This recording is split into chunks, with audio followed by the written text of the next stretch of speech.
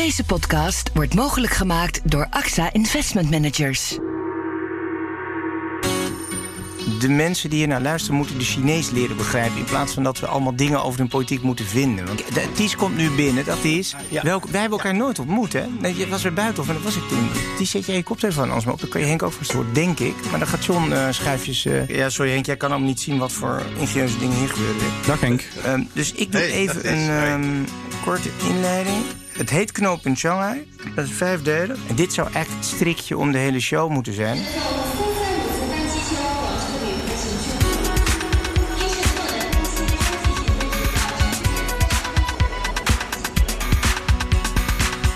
Luisteraars, hoi, dit is Knooppunt Shanghai, een 5-delige podcastserie over de opkomst van China. En wat moeten wij eigenlijk van dat grote mysterieuze rijk weten, zowel op politiek als economisch gebied?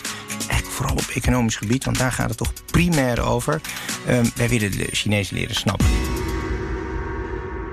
In de 5e aflevering komt eigenlijk alles bij elkaar. Hoe je belegt, hoe je naar die politici moet kijken, hoe je naar de toekomst moet kijken. En dat doe ik samen met 3 sprekers. Om te beginnen, een economisch specialist van ABN AMRO, Arjen van Dijkhuizen. Die kijkt eigenlijk naar hoe de Chinezen die coronaklap incasseren. En ook waarschijnlijk gaan uitdelen in het komende jaar. Want het ziet er natuurlijk weer iets beter voor ze uit dan het Westen en dan Amerika en Europa. Dan praat ik met 2 echte insiders in China. Ties Dams van instituut Klingendaal, hele jonge onderzoeker, schrijver van het boek De Nieuwe Keizer Xi Jinping. En daarnaast ook hij drijft ook een adviesbureau, dus je kan hem ook nog inhuren. En we hebben Henk Schulte-Nordholt, langdurig in China gezeten, is sinoloog, publicist. Prachtig boek geschreven onder de titel China en de Barbaren. En kijkt ook vanuit de hoek voor de investeren van het bedrijfsleven naar dat land.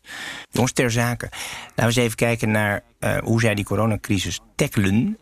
Eerst Ties, hoe vind je dat ze dat tot nog toe gedaan hebben?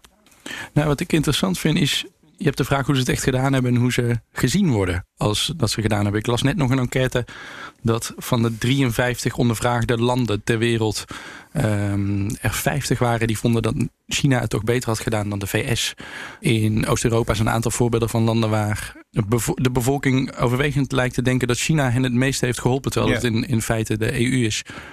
Dus ze hebben, denk ik... Dan hebben ze propaganda in ieder geval goed voor elkaar. Ja, ondanks al het moddergegooi en ondanks het feit dat natuurlijk, zeker in het begin werd gezegd, dit gaat een enorme imagoschade voor China opleveren, denk ik dat het wel meevalt. Volgens mij hebben ze dat wel mooi gespeeld. Ja. En is dit nou zoals een Chinees, dat het Chinese leiderschap dat zou oplossen? Hebben ze dit volgens een draaiboek opgelost? En ik bedoel niet het hele PR-verhaal, maar gewoon puur, ze hebben die economie afgesloten, dat virus in de klauwen te krijgen. Ze hebben binnen een maand, 6 weken, hebben ze dat redelijk. Zo eind februari hebben ze dat dan toch wel redelijk in de hand. Zie je al die grafieken weer gaan stijgen. Is dit, als ik jou nou een jaar geleden had gezegd, er is een grote crisis, komt er op ons af, bijvoorbeeld een pandemie. Dacht je wel dat ze het zo zouden doen als ze het hebben gedaan? Nou, ik denk dat er heel veel nieuwe dingen zijn gedaan en uitgeprobeerd, maar wel op basis van ook de SARS-epidemie en wat daar voor stekers aan laten vallen. Ja. Dus daar vanuit extrapolerend kon je wel verwachten, denk ik, dat er dit gebeurde. Dat natuurlijk niet wegneemt dat dit ook voor de Chinese overheid verregaande maatregelen zijn. Maar goed, inderdaad, binnen het politiek systeem van China, als de crisis aan de man is, kunnen dat soort uitzonderlijke maatregelen ook genomen worden. Ja. Jij hebt natuurlijk een boek geschreven over Xi Jinping, De Nieuwe Keizer. Hij is heel lang buiten beeld gebleven. En als hij in beeld kwam, was dat eigenlijk allemaal heel geserreerd, voorzichtig, niet polariserend, maar eigenlijk een onaantastbare, een typisch dictatorsfiguur zou je bijna zeggen. Ja, hij is ik zou misschien nog verder gaan. Het is een vooruitgeschoven technocraat. Hij is echt een kind van de partij. Zijn vader was erg belangrijk in de partij en hij is opgegroeid en opgeleid met het idee die partij ook te moeten gaan leiden. Misschien niet als de grote leider, want dat blijft onvoorspelbaar, maar zeker in de elite meedraaiend. En om daar in die hiërarchie te stijgen, was het heel belangrijk dat hij niet, zoals bijvoorbeeld enkele collega's van hem, te snel te val zou komen door een of ander schandaal of door te snel te veel aandacht naar hem toe te trekken. Grote voorbeeld, zijn tegenhanger, is Bo Xilai, een andere bestuurder uit zijn generatie. Een van die andere princelings ook, van de zonen van partijleiders. Precies, die een soort van Maoeske Trumpiaans populisme erop nahield. En daarmee relatief veel succes had. Maar op een gegeven moment ook. Wat was En later ook provinciaal bestuurder. Maar daardoor ook op een gegeven moment door de partijelite keihard naar beneden werd gehaald. Of in ieder geval, dat moeten we toch denken. Maar wat jij dus zegt, ik vraag het straks ook even aan Henk, is dat eigenlijk Xi Jinping is voorzichtig gebracht bijna. Alsof er een soort onzichtbare hand achter hem. Dit is ons grote talent. Of doet hij dat toch allemaal zelf? Nee, ik denk dat er op dat moment dat hij carrière maakt in een partij ook allerlei andere kanshebbers waren. Ja. En dat hij het spel uitzonderlijk slim heeft gespeeld. En dat hij simpelweg heel veel geluk heeft gehad. Ja. Hij heeft denk ik wel heel slim zich redelijk veel facties binnen de partij bevriend weten te houden zonder volledig met die factie geïdentificeerd te worden. Ja. Waardoor de andere clubjes hem lang nog konden zien niet als een vijand of een concurrent, maar misschien ook wel als een samenwerking. Hij moet ook, Henk, een foutloze leider zijn, is mijn indruk. Dit is een man die geen fouten maakt, toch? Nee. Het is überhaupt eigen aan Chinese leiders dat ze onfeilbaar zijn, maar deze man heeft nog extra zijn stempel op die partij gedrukt. Niet alleen door de aanloop, inderdaad, heeft hij het slim gespeeld en is hij op die positie terechtgekomen, maar hij heeft gaandeweg zijn ambtstermijn, inmiddels sinds eind 2012 zeg maar loopt, heeft hij zich ook geprofileerd als een almachtige leider. Als de kern van de partij, dat was de kreet in 2016.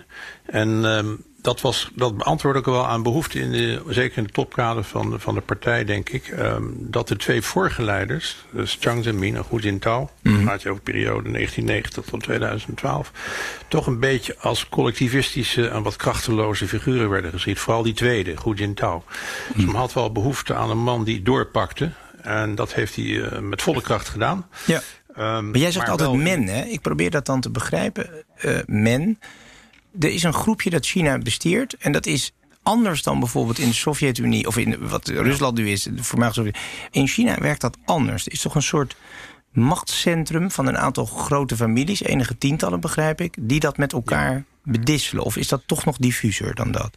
Ja, je hebt natuurlijk die klik rond Mao, die samen met hem de Lange Mars hadden gelopen in 1934, de beroemde Lange Mars, en daar de nazaten van. Ook wel Groen Ardai, de tweede generatie Roden genoemd, maar inmiddels zijn het voor kleinzonen en nog verder afstammelingen. Maar die hebben inderdaad, zitten nu helemaal in het centrum van de macht weer. Maar het is niet een kleptocratie, zoals je zei, dat is heel juist. Het is ook wel een meritocratie. Dus je moet wel je strepen verdienen als goede bestuurder en als goede leider. En dat heeft Xi Jinping stapsgewijs opgeklommen. Via een district in de buurt van Peking was hij eerst districtshoofd. En toen is hij verder naar provinciaal niveau gegroeid. Et cetera. Maar wat hij wel, de nieuwe toon die hij heeft aangeslagen, is eigenlijk die almacht en die persoonlijke, die persoonsverheerlijking. En dat is iets wat Deng Xiaoping nog in 1978, ik noemde hem al toen hij naar de macht kwam, tegen waarschuwde. Ja, grote leiders maken grote fouten. Ja. Dus we moeten van het megalomane moeten we af. En we moeten een collectivistische top moeten we hebben. Waar de discussie is. Misschien zelfs intrapartij democratie. Dat je dus, ook al is het geheim, maar dat je kunt stemmen op wie de volgende leider wordt. Ja. En dat wordt nu weer afgeschaft. Ties, nog even hoe hij dat hele internationale speelt. Hè? Want als je hem nou bijvoorbeeld op het podium ziet met Trump, een enkele keer gebeurt, dan is Trump roept meteen, dit is mijn grootste vriend. Hij blijft altijd stoïcijns. Xi Jinping die kijkt en die is vriendelijk, maar die geeft niks eigenlijk. Nee, klopt. Hij is moeilijk te lezen. Hij is extreem moeilijk te lezen. En wat ik ook hoor van diplomaten vanuit allerlei landen die in Peking op een of andere manier met hem te maken hebben gekregen, is dat hij in een meer privé-setting extreem hoffelijk is. Heel amabel. Dus ook moeilijk vijandig te benaderen. Wat bij de wat meer afstandelijke voorgangers van Xi wel zo was. Dus hij speelt... Hij is altijd in controle. Het is niet zoals onze minister-president zo nu en dan een driftbuitje. Nee, ja, die zullen er wellicht zijn. Ik heb geen enkel rest van dat soort gedrag bij hem kunnen vinden. Er is een beroemd videootje van Jiang Zemin waarin hij... Volgens mij werd hij door een journalist van... Wie is dat? Dat is de voorganger van de voorganger van Xi. Dus dat zijn 2 presidenten geleden. waar die volgens mij door een journalist van de Wall Street Journal werd gevraagd naar China's mensenrechten rapportje. En hij dacht dat de camera uitstond en haar, geloof ik, volledig de huis vol scheldt en vooral vertelt dat je een grote leider niet zo aanspreekt. Dat soort dingen zijn, dat soort gedrag is van Xi Jinping totaal niet bekend. Voor of achter de schermen. Er zit een bepaalde aristocratie in zijn gedrag, in zijn karakter, denk ik. Oké, Henk, als je nou... Ja, we kunnen nog niet helemaal de balans opmaken van die coronacrisis. Maar het lijkt of de Chinezen daar toch uiteindelijk sterker uitkomen. Dat ze van deze crisis gebruik maken om verder op te drukken in de wereld. Dat vraag ik me af. We hadden het net over die imago van China in de wereld. Ja, daar kun je natuurlijk enquêtes over loslaten, et cetera. Maar ik denk toch dat, en dat vind ik een van de fascinerende, maar ook geheimzinnige zaken die zich afspelen. Dat die propaganda, die mondkapjesdiplomatie en de open goal die Amerika bood, zeg maar, door het slechte aanpak in Amerika zelf, die is toch niet echt benut, die kansen. Omdat die propaganda vaak gepaard ging en gaat met ook bully-achtig gedrag. Bijvoorbeeld Australië eist een onderzoek. Nou, importeren wij geen rundvlees meer. Engeland aarzelt over toepassing van Huawei. Hoe was een paar maanden geleden zeiden ze deels meedoen. Die 5G-technologie tenders. Nu willen ze het eigenlijk versneld afbouwen. De Chinese ambassadeur zegt nou, dan doen wij niet mee aan de investering in de nucleaire industrie. Ja. Dus het is onmiddellijk tit voor tat, waarbij ze dus niet de benevolente, beschaafde mogendheid zijn, in tegenstelling tot de bully Amerika, maar ook dat die nare kant heel duidelijk etaleren. Is die winst wel zo groot als je ervan uitgaat dat hard power niet de enige manier is om macht in de wereld te verwerven? Bovendien zijn ze er nog niet in toe in Dus staat. jij vindt eigenlijk, Henk, dat ze hebben dat niet zo slim aangepakt wat jou betreft? Omdat ze, en je hebt al die brieven van die ambassadeurs, bijvoorbeeld in het Financiële Dagblad in Nederland. En ja, dat was dan in het Engelstalig in een heel klein korpsje gesteld waarvan je dacht, gaat dit werken in een open democratie als de onze? Precies. En daar ontbreekt er toch een bepaalde sophistication, een bepaalde verfijning, hoe je nou met die buitenlanders moet omgaan. Maar daardoor zijn ze misschien ook te Chinees. Want je communiceert niet met de onderdaan. En wij zijn verlengden van onderdaan. Zijn wij barbaren? Gezien je titel van je boek? Niet bekeerd tot de Chinese beschaving. Ja. In die zin dat we het niet echt begrijpen en geen Chinese karakters kunnen schrijven. Oké, dat is interessant. Ties, zijn wij barbaren voor een Chinees? Ja, ik zou me daar helemaal bij aansluiten. En ik denk dat een deel van de Chinese pitch voor de wereld is dat het niet zo erg is dat wij barbaren zijn, zolang wij maar ons niet bemoeien met de beschaving. Oftewel, China houdt de wereld een orde voor waarin universele waarden, waarin land A aan de ene kant van de wereld, land B aan de andere kant van de wereld kan vertellen hoe ze hun zaken op orde moeten krijgen. Dat niet meer relevant is, maar dat iedere beschaving dan tenminste toch zijn eigen normen daarin stelt. Ja. En dat China daarin als een soevereine beschaving in Azië in ieder geval machtig moet zijn. Een belangrijk begrip, hè? Soevereiniteit voor de Chinezen. Ja, zeker. En dat is ook ik ben benieuwd wat jij daarvan vindt, maar het is denk ik ook, het gaat niet alleen over soevereiniteit in de Westfaalse zin, dus je grenzen kunnen bewaken. Het gaat ook over soevereiniteit in machtspolitieke zin. Zorgen dat niet een andere grootmacht zijn wil aan jou kan opleggen, maar ook in culturele zin. Het feit dat je uitstraalt wat jouw beschaving betekent, hoe mooi die is en wat die de wereld te bieden heeft. En we komen denk ik steeds meer in aanraking met die derde culturele soevereine uitstraling van China. Henk? Ja, daar kan ik helemaal bij aansluiten. Dat is een mooie uitspraak van China. Het is een beschaving die zich voordoet als een natie. Ja. Ze hebben dat soevereiniteitsbeginsel omarmd. Dat is helemaal waar. Maar dat is vooral defensief bedoeld.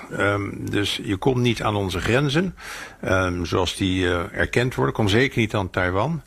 Maar er wordt ook steeds meer teruggegrepen op die oude orde, waarbij er eigenlijk helemaal geen grenzen waren. Ja. Er waren geen grensposten van ik ga nu China uit en ik ga Vietnam in, ik noem maar wat. Ja. Dat was niet hoe de wereld van elkaar staat. Maar het is wel een interessante stelling, komt niet aan onze grenzen. Ze trekken ongeveer India binnen, ze pakken de Zuidoost-Chinese zee, ze hebben gedonder in Hongkong.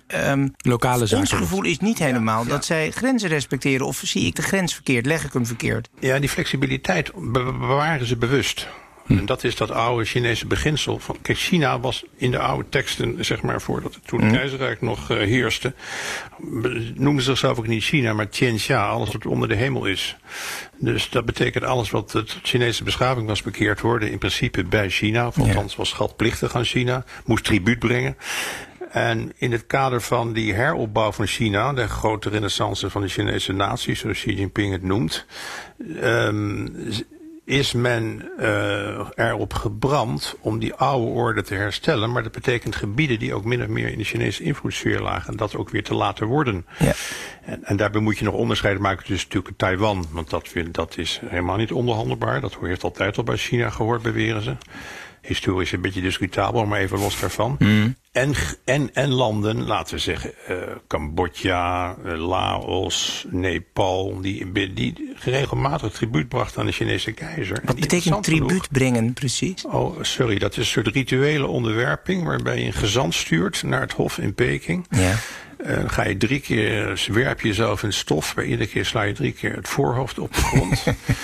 En dan teken je dus, dat is als symbool van de onderwerping aan de keizer. En dan mag je zaken doen met China. Ja. Ook in die oude tijd. Dan mag je handelen. Zien wij Rutte binnenkort ook het stof ingaan, denk je, of de koning? Ja. Nou ja, god, we gaan toch met de pet in de hand naartoe natuurlijk, om handel te kunnen bedrijven. En dat is denk ik ook goed.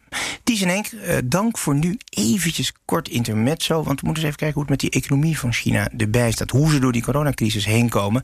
En dat ga ik vragen aan Arjen van Dijkhuizen. Hij is senior econoom van de bank en zit in het Emerging Markets team. En schrijft dikke rapporten, lijvige rapporten voor ABN AMRO. Wat zien wij nu in de economie gebeuren in China? Laten we eerst even starten met de coronaklap. Toen die kwam in de loop van januari. Die was behoorlijk stevig. De krimp in het eerste kwartaal was historisch diep. Bijna 7% op jaarbasis en bijna 10% op kwartaalbasis. Ja. Maar het dieptepunt lag heel duidelijk in februari. Toen waren de restricties als gevolg van de corona-uitbraak het stevigst. Maar eind februari begon de economie geleidelijk aan weer te heropenen. En sindsdien laat de Chinese economie een heel duidelijk herstel zien. Ja, je ziet wel interessante cijfers ertussen. Bijvoorbeeld de auto-industrie begint ineens weer behoorlijke cijfers. Die beginnen zelfs op het niveau van vorig jaar te produceren. Maar mijn vraag is dan, aan wie verkopen zij die auto's nu? Het is inderdaad waar, zeg maar, dat die autoproductie lag in februari vrijwel helemaal aan gort. Dat is echt 90% op jaarbasis negatief, zeg maar. Maar die is in de maanden daarna weer meer dan volledig hersteld. Vanmorgen kwam het cijfer uit voor mei. En ze zitten met autoproductie alweer ruim 10% hoger dan een jaar eerder. Ja. De autoverkopen zijn ook flink in de lift. Dus de Chinezen zelf... Dat is binnenlands dus eigenlijk. Hè? Dat is dus klopt, de binnenlandse vraag van de Chinezen. Omdat bij ons in Europa en Amerika die automarkt natuurlijk compleet is ingestort. Ja, maar de Chinezen lopen natuurlijk iets voor in de cyclus. En de overheid heeft maatregelen genomen om die autoverkopen aan te zwengelen. En ja, ik denk dat ook behoorlijk wat Chinezen, ze kruipen in ieder geval een metro, een bus en een trein. En zullen eerder de auto zijn gaan pakken om risico's te ontlopen voor corona. Ja, effect wat we hier waarschijnlijk in het najaar ook wel gaan zien. Even dan verder over die cijfers. Dus dat dieptepunt zat in februari. Dan zie je eigenlijk die productie, de China als fabriek al snel herstarten in maart. Zet dat dan gewoon door in de afgelopen maanden lineair? Absoluut, ja. Nou, lineair weet ik niet, maar je ziet heel duidelijk dat die industriële productie, die zwengelt die groei aan. Dus dat is, zeg maar, aanbod gedreven. En die was, vanmorgen bleek die op jaarbasis alweer 4% hoger dan in mei 2019. Dus op jaarbasis betekent dat je, zeg maar, de dip van januari, februari, maart erbij neemt. En dan per saldo over het hele jaar, year on year, produceren ze toch nog 4% meer. Ja. Jezus, van een dus die COVID-schok is weggewerkt in de industrie. Ja. De binnenlandse vraag loopt hier en daar nog achter. Hè? Dus wat je zegt terecht is van consumptie heeft hier en daar nog wel wat... loopt nog wat achter, maar ook dat plaatje zie je nu wel verbeteren. Zowel de investeringen als de consumptie. Hoe belangrijk is die export nog voor die Chinese economie? Want ze hebben dus een binnenlandse vraag, omdat ze eerder uit die coronacrisis kwamen, die aantrekt. Maar ja, de buitenlandse vraag is compleet weggevallen. Ja, als je export van goederen neemt, dat is volgens mij nu zo'n beetje rond 20% van het bbp. Oké. Dat is een stuk hoger dan bijvoorbeeld in de VS. Maar dat is veel minder dan het was zeg maar het begin van deze eeuw. De Chinese economie was in alle sectoren net geraakt zoals wij geraakt zijn. Dus ook bijvoorbeeld in de winkels, retail. Uiteraard in de restaurantsector, catering, noem maar op. Wat zag je daar gebeuren en wat is daar nu de situatie? Ja, je ziet dat alles wat te maken heeft met social distancing en een voorzichtige consument, dus die zich nog niet zo graag in publieke ruimtes bevindt, dat loopt allemaal achter de feiten aan. Dat hobbelt erachteraan. Maar je ziet daar wel herstel. Bijvoorbeeld de consumptie van catering-gerelateerde producten. Dat was echt min 40, min 50% in februari. En is nu nog min 20% jaar op jaar. Mm-hmm. Dus je ziet herstel, maar het hobbelt natuurlijk duidelijk achter bijvoorbeeld de industriële productie aan. Ja. Ja, ik denk dat het percentage zijn waar we in West-Europa graag voor zouden tekenen trouwens. De Amerikaanse en Europese economie worden met bazooka's eigenlijk weer opgestart. Dus in Amerika, de Fed heeft waanzinnig veel geld, duizenden miljarden de economie gepompt. Dat hebben de Chinezen vorige keer met de kredietcrisis ook gedaan. Is er zo'n bazooka uit Peking te verwachten? Nee, dat denk ik niet. Ze zouden het kunnen doen, maar ze willen het niet. Ze willen niet, net als in 2009, een enorme kredietcbl creëren, waar ze dan vervolgens jaren last van hebben. De afgelopen jaren hebben ze zich juist gericht op het saneren van dit soort cb'len, zeg maar het weghalen van het onkruid. Ja. En al die inspanningen willen ze nu niet teniet doen. Mm-hmm. Maar ik begrijp dat er nog altijd best veel schuld uitstaat. Hè? Ze zitten ver boven de 200% schuld. En dat is vooral in de particuliere sferen. Want de staatsschuld valt wel mee, maar het zit vooral bij krediet aan bedrijven en particulieren. Ja, dat klopt. Alleen de particulieren zijn. Die bedrijfsschuld is voor een groot deel natuurlijk staatsbedrijven. Ja. Ja. Of het zijn bedrijven waar ze misschien wel gaan inspringen als het misgaat. Ja. Dus klopt, die schuld is heel erg hoog. En dat hebben ze proberen af te bouwen. En ze zullen nu wel wat tolereren, wat verdere schulden opbouwen om die economie te stabiliseren.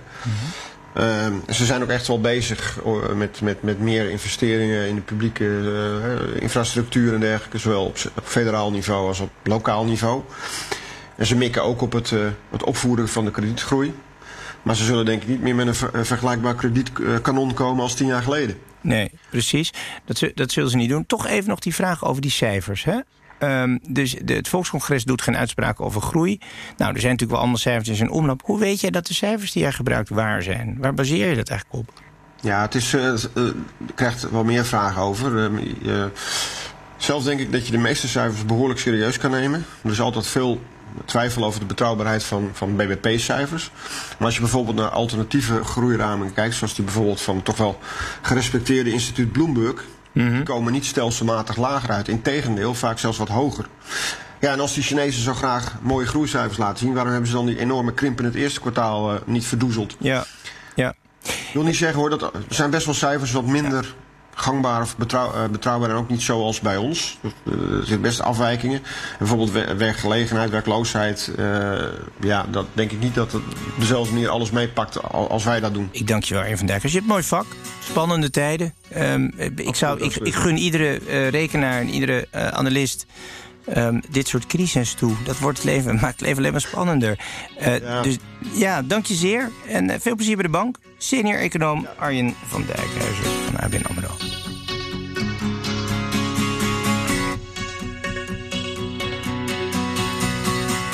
Dit is Knooppunt Shanghai, een 5-delige podcastserie over de opkomst van China. Wat moeten wij van het land weten? Niet alleen politiek, maar ook vooral economisch. In de 5e aflevering praat ik met 2 top-Chinologen, auteurs, die eigenlijk het Chinese leiderschap van binnen kennen. Ties Dams van Instituut Klingendaal. En we hebben Henk Schulte-Nordholt, sinoloog, publicist.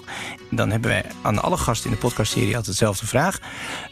Ik stel hem jullie beiden, beantwoord hem om en om. De grootste misvatting van beleggers, bedrijven en overheden als het over China gaat is dat China binnen afzienbare tijd ons op innovatiegebied misschien wel eens gaat inhalen. Terwijl dat al gebeurd is. Precies, want we hebben eerder in deze podcastserie over gehad dat ze eigenlijk al ontzettend ver zijn. Ja. En ik was een keer in bijvoorbeeld 5G, daar zijn ze nummer 1. Ja, precies. En allerlei gebieden. Een Nederlandse professor architectuur in Hongkong vatte het een keer mooi samen dat hem werd vaak die vraag gesteld: wanneer haalt China ons in? En hij zei dan wat bedenkelijk 2, 3, waarop natuurlijk de vragensteller dacht: jaar, decennia, weken. En dat was ondertussen een paar jaar geleden. En dat is volgens mij klopte dat wel ongeveer. Ja. Eens, Henk Schulte-Nordholt? Ja, misschien niet helemaal door de bank genomen. Want economisch zijn ze natuurlijk heel ver. De standaardisering van de technologie wereldwijd is heel belangrijk. Dat is natuurlijk een heel slim model ook. Als je overal zorgt dat jouw technologie leidend is, denk even weer aan die Huawei en die 5G-technologie, dan ben je afhankelijk. Ook de equipment die je dan levert moet beantwoorden aan die technologische standaarden. Dat is wel zo, maar Kijk, daar gaan we er wel vanuit dat China, we hadden het even eerder over in deze discussie, een soort clockwork orange is, dat iets bedenkt en dan 10, 20 jaar vooruit dat feilloos gaat uitvoeren. Dat is een beetje de mythe van de grote wijze leiders. Ja. En het hele land buigt mee. Nou, dat is niet mijn ervaring met China, om het zachtjes te zeggen. Ja. Het is meer experimenteel. Je probeert wat en men sluit zich daarbij aan. Zoals die One Belt, One Road. En iedereen springt op die trein. Die coronacrisis is ook niet echt een voorbeeld van een feilloos uitgevoerd beleid. Dus niet alles gaat planmatig zoals vroeger? Niet alles gaat planmatig. Het gaat toch soms met toeval en incidenten en proberen. Je hebt een heel mooi spreekwoord. Streek de rivier over door de stenen te voelen. Dus dat betekent, je probeert dus wat, een beleid. En dan als je dan dat klopt en werkt, dan maak je er een vast beleid van. Het is veel experimenteler dan we denken. Dus er kan er van alles ontsporen. Ze zijn heel ver, maar dat we al op onoverbrugbare afstand zitten, dat bestrijdt zich. Wat zeg jij dat de grootste misvatting is voor de beleggers, voor de bedrijven en de overheden? Nou, dat er één China zou zijn. Ja. En, vaker gehoord. Bijvoorbeeld als je in consumentenartikelen zit, dan zul je ontdekken dat iedere streek, iedere stad weer zijn eigen smaak en zijn eigen koopkracht heeft. Dus, en China is natuurlijk iets als Europa en misschien nog vager. Dus maar gedifferentieerd beleid. Want wij landen in Shanghai, misschien in Peking, en dat is voor ons China of niet? Exact, ja, dat is dan al die grote gebouwen en die high-rise en al die snelle mensen. Maar ja, als je een paar honderd kilometer verder gaat, zit je nog half in de middeleeuwen. Dus die inkomensverschillen zijn enorm. En er is een tweede misvat, er is ook niet één centraal. China komt heel centralistisch over, maar dat is economisch ook niet zo. Dus als een grote leider zegt, ja, u moet in onze sector investeren en daar kunt u gouden bergen verwachten en u krijgt alle steun die u nodig heeft, dan begin je toch weer helemaal op nul, op af. Als je dan echt met die fabriek daar zit in China. Want dan ben je helemaal afhankelijk van de lokale autoriteiten. Ah, zo. Ja, en als die het fout doen, grijpt Peking dan wel weer in, zie je ook wel. Tweede vraag, Anties, dit zeg ik altijd tegen mensen en bedrijven die gaan beleggen of investeren in China. Nou, wat ik steeds vaker zeg is, neem geopolitieke risico mee in je outlook voor je investeringen. Te veel Europese en Nederlandse investeerders en beleggers hebben nog een geopolitiek vrij wereldbeeld. Alsof dat van lang geleden is. Of je bedoelt eigenlijk de liberale economie waarin we er met z'n allen wel uitkomen. Precies, en waar grote geopolitieke conflicten niet ook jouw concrete bedrijven hier in Nederland of waar dan ook kan lastigvallen. Het continu over de handelsoorlog met de Amerikanen. Ja, zeker. Dus dat is. Maar ik merk ook wel dat dat bewustwordingsproces, zeker bij Nederlandse bedrijven, nog wel op gang moet komen. Dat het ook echt ons aangaat. Dat het niet alleen een kwestie is van grote Amerikaanse bedrijven of ver weg, maar dat ook Nederlandse bedrijven daarin een speel kunnen zijn. Nou ja, goed. Bij ASML zijn ze er ondertussen achter. Bij NXP zijn ze er ondertussen achter. Dus het komt wel. Maar dat zeg ik vaak. Je bedoelt waar de geopolitiek ingrijpt. Of je wel bijvoorbeeld je wevers-steppers mag verkopen aan China in het geval van ASML. Wat zeg jij altijd, Henk, als bedrijven en beleggers bij je aankloppen als ze gaan investeren in China? Ja, investeren en beleggen. Als je het woord beleggen noemt, dan denk ik meer aan aandelen, aan beurzen en dergelijke. Maar dan constateer ik, en dat kun je ook wel zien aan de statistieken en de grafieken, dat het nogal volatiel is, die Chinese aandelen en beurzen. Het heeft ook een beetje met casino-achtige karakter te maken van de Chinese belegger in het algemeen. Je kunt tegenwoordig wel via Hongkong allerlei fondsen beleggen in Chinese aandelen en bedrijven. Ja. Dan zou ik me wel heel goed laten adviseren en bijvoorbeeld onderscheid maken. Dat natuurlijk sowieso verstandig is. Bijvoorbeeld een bedrijf als Alibaba. Wat natuurlijk enorm profiteert ook van deze crisis met zijn online bezorging en alles online bestellen. Of meer ouderwetsere bedrijven, staalbedrijven of banken of wat dan ook. Dus je moet erg goed differentiëren en dat volatiele karakter meenemen. Akkoord. Jongens, of heren moet ik echt zeggen. China is nu nummer 2 in alle cijfers. Nou, niet met alle cijfers, maar als grootmacht is Amerika toch nog de nummer 1. Ik las ook bij jou, Ties, dat eigenlijk vinden die Chinezen het wel prettig dat ze de nummer 2 zijn, dat ze de underdog zijn. Ja, zeker. En dat zie je nu ook. Ze winnen al heel veel in imago en in PR. Omdat zolang Amerika op 1 staat en het slecht doet, zij al bij default stijgen. Mm-hmm. Dus zolang ze iets van de underdog kunnen spelen, is dat heel erg handig. Daarmee kunnen ze allerlei optrekkende bewegingen maken zonder al de verantwoordelijkheid en de lasten te hoeven dragen van wereldleiderschap. Mm-hmm. Maar sorry, is dat niet juist dat ze heel erg ambiëren? Xi Jinping wil toch best de nummer 1 van de wereld zijn? Zeker, maar graag volgende week en niet vandaag al. Want dan kun je nog een week in de luwte van een falende Amerikaanse macht groeien. Maar er zit dus eigenlijk iets in van ze zijn zich onzichtbaar nog aan het versterken. Ze weten dat ze onherroepelijk de nummer 1 zullen worden. Maar het hoeft niet meteen. Ja, en ik denk wel dat er met Xi Jinping een nieuwe periode is aangebroken, waarin Xi steeds duidelijker ook niet zozeer zich uitspreekt de nummer 1 plek te ambiëren, maar ook het oude adagium van Deng Xiaoping was: verhul je krachten en wacht af. En dat vat jij denk ik net heel mooi samen. Xi is er wel steeds duidelijker op uit om China tenminste als ideaal te propageren en te laten zien dat China ook sterk wil worden. Ja. Dus ja, ik denk dat ze blij zijn met de tijd die ze nog op de nummer 2 positie kunnen doorbrengen. Ik denk dat ze teleurgesteld zijn geraakt door in eerste instantie dat Trump Amerika's neergang wat versneld heeft. Want daardoor zijn allerlei problemen die er toch wel aan zaten te komen sneller gekomen dan anders het geval was. Bijvoorbeeld die handelsoorlog. Dat is wel een hele cynische reden waarom ze ontevreden over Trump zijn. Dat hij nog meer puinhoop van maakte dan ze gevreesd hadden. Ja, maar dit is geopolitiek. Dat vind ik zo fascinerend hoe zij daarnaar. Ze kijken daar zeer geconcentreerd naar de lange termijn. Henk, het is natuurlijk ook zo dat de eeuw van de schande ligt inmiddels ver achter ze. Maar zij denken natuurlijk in continuïteit. In de zin van China is het belangrijkste land van de wereld. Ook heel lang al wel geweest.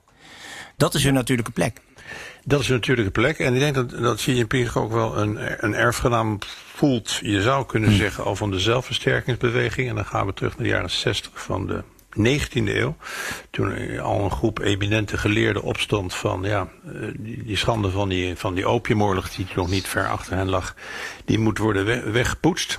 China moet weer nummer 1 worden, moet weer zijn oude plek herwinnen. Nou, er is heel veel tijd overheen gegaan. Maar voor de Chinezen ook weer niet zoveel tijd. 1,5 eeuw is niet zoveel, totale Chinese geschiedenis. Dus wij moeten die toppositie weer herwinnen, maar à la Chinoise. Dat wil zeggen, niet op zijn Amerikaans, geen marine scheep ergens naartoe sturen, forten bouwen, basis. Kost allemaal geld. Als dingen misgaan moet je ingrijpen. Dus maar subtieler, indirecter.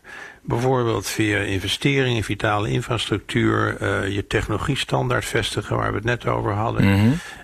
En dan landen zo ver buigen dat ze eigenlijk inleveren ongemerkt haast op hun soevereiniteit. Ja. Dus dat ze dan geen dingen nare resoluties gaan aannemen in de VN van die mensenrechten in China bekritiseren. Dus een subtiele Chinese invloed die ze toch nummer 1 maakt, die het nationale publiek bevredigt, want dat is natuurlijk heel belangrijk. Ja. Kijk, die legitimiteit rust op 2 pijlers. 1 is economische groei. Nou, dat zit ook met China niet lekker nu. En 2 is China herstellen in de oorspronkelijk nummer 1 positie. Maar dus dat krijgt nu meer aandacht. Ja. Misschien ook daar wat lompe diplomaten die wat te snel lopen. Maar het moet uiteindelijk op zijn Chinees. Dus niet op zijn Amerikaans. Ja. Henk, nu even gewoon terug naar het normale niveau van een bedrijf. Je hebt een bedrijf in welke sector dan ook in Nederland. Dan hoor je zo'n podcast en denk je, nou, ontzettend interessant wat ik nu van Xi Jinping weet en de geopolitieke strategie en hoe zij dat op lange termijn willen aanpassen. Maar dan zou ik toch denken, het zal allemaal wel. Het is een hele grote markt, ik ga er toch maar even heen. Nee, tuurlijk. Kijk, we moeten ook China natuurlijk in die zin blijven engageren. Zaken blijven doen, dat is ontzettend belangrijk. En dat wordt niet weggenomen door deze toegenomen spanningen. Kijk, want het zijn uiteindelijk zijn het natuurlijk spanningen op politiek niveau. En als je met China met een Chinees bedrijf die er voordeel van inziet om met jou samen te werken, dan zal hij dat niet laten of zich laten terugfluiten door Peking. Ja. Als het niet om bepaalde sectoren gaat. Dus nee, natuurlijk, kijk, het is de grootste handelsnatie ter wereld. China is de tweede exportmarkt voor EU. Omgekeerd zijn wij nummer 1. Dus dat moet je allemaal scheiden. Maar je moet het, denk ik, een beetje aan, want Ties net zei, je moet het wel, denk ik, wat helderder en transactioneler doen dan tot nu toe gebeurd is. Wat bedoel je daarmee? Nou, kijk, China zegt 3 dingen eigenlijk. Ze zeggen eigenlijk van, kom niet aan onze vitale infrastructuur, strategische sectoren, daar mag je niet in investeren. Ze zeggen, je moet niet onze soevereiniteit schenden.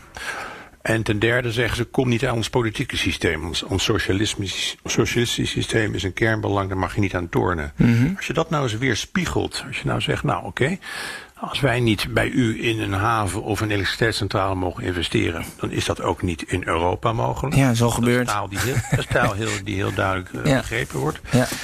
Mengt u zich niet in de Europese binnensfeer, dat wil zeggen de landen die lid zijn van de EU, Hongarije en Polen, gaan er geen projecten uitvoeren en helemaal niet met Europees geld, waardoor die landen afdrijven van het EU-beleid. Wat je ziet gebeuren nu, ja. Ja. En voer geen maar gewoon reciprociteit feitelijk. Ja. Reciprociteit, maar wat een normaal uitgangspunt toch is diplomatiek altijd. Ja, precies. Maar daar zijn. Kijk, de EU is volgens mij nog steeds van, als wij maar het lichtend voorbeeld zijn in de wereld, dan convergeert de rest van de wereld uiteindelijk naar onze waarden en normen. Mm-hmm. Dat is een beetje het basisdenken. Ja. Maar dat gaat niet gebeuren. Akkoord. Jongens, ik denk dat jullie moeten afsluiten met een mooi Chinees gezegde. Henk heeft er nog altijd wel een paar paraat. Ties, wat is jouw afsluitende Chinese wijsheid? Dat is een leuke. Ik ken er vooral veel van Xi Jinping. Henk, je mag er ook een lenen, hoor. Ja. Dan krijg je een bonus van. Henk, heb jij er eentje voor? Henk heeft er heel veel. Ja. Ik heb er een Guodalao Xuedalao. Dat betekent zoiets als, zolang je blijft leven, moet je blijven leren. Die is van Mao zelf. En die is raar. Zeker als China het onderwerp van je studie is van toepassing. Ik dank je zeer, Henk Schulte-Noordholt, sinoloog, publicist. En Ties Dams van Instituut Klingendaal. Jongens, dit was weer de laatste 5e aflevering van Knooppunt Shanghai. We hebben een 5-delige podcastserie gemaakt. Nummer 1 ging over de opkomst van China's wereldmacht. 2 ging over de ambities van het land op lange termijn. 3 ging eigenlijk over innovatie. Wordt wel eens onderschat hoe innovatief ze ook op bedrijfsniveau zijn. En dan de 4 ging over duurzaam beleggen. En dit was eigenlijk het verhaal wat alles bij elkaar moest brengen. Ik weet nu niet hoe we af zouden moeten sluiten. Moeten we nou angstig zijn of er juist heel veel zin in hebben? Ik kan me natuurlijk niet herinneren de opkomst van Amerika, hoe we toen reageerden. Zoals Sherlock Holmes zei, the game is afoot. Volgens mij moeten we gewoon mee gaan spelen. Oké, Ties, heb je toch nog een mooi gezegde, weliswaar van Sherlock Holmes. Volgens mij geen Chinees. Dan sluit ik af. Blijven denken, blijven luisteren.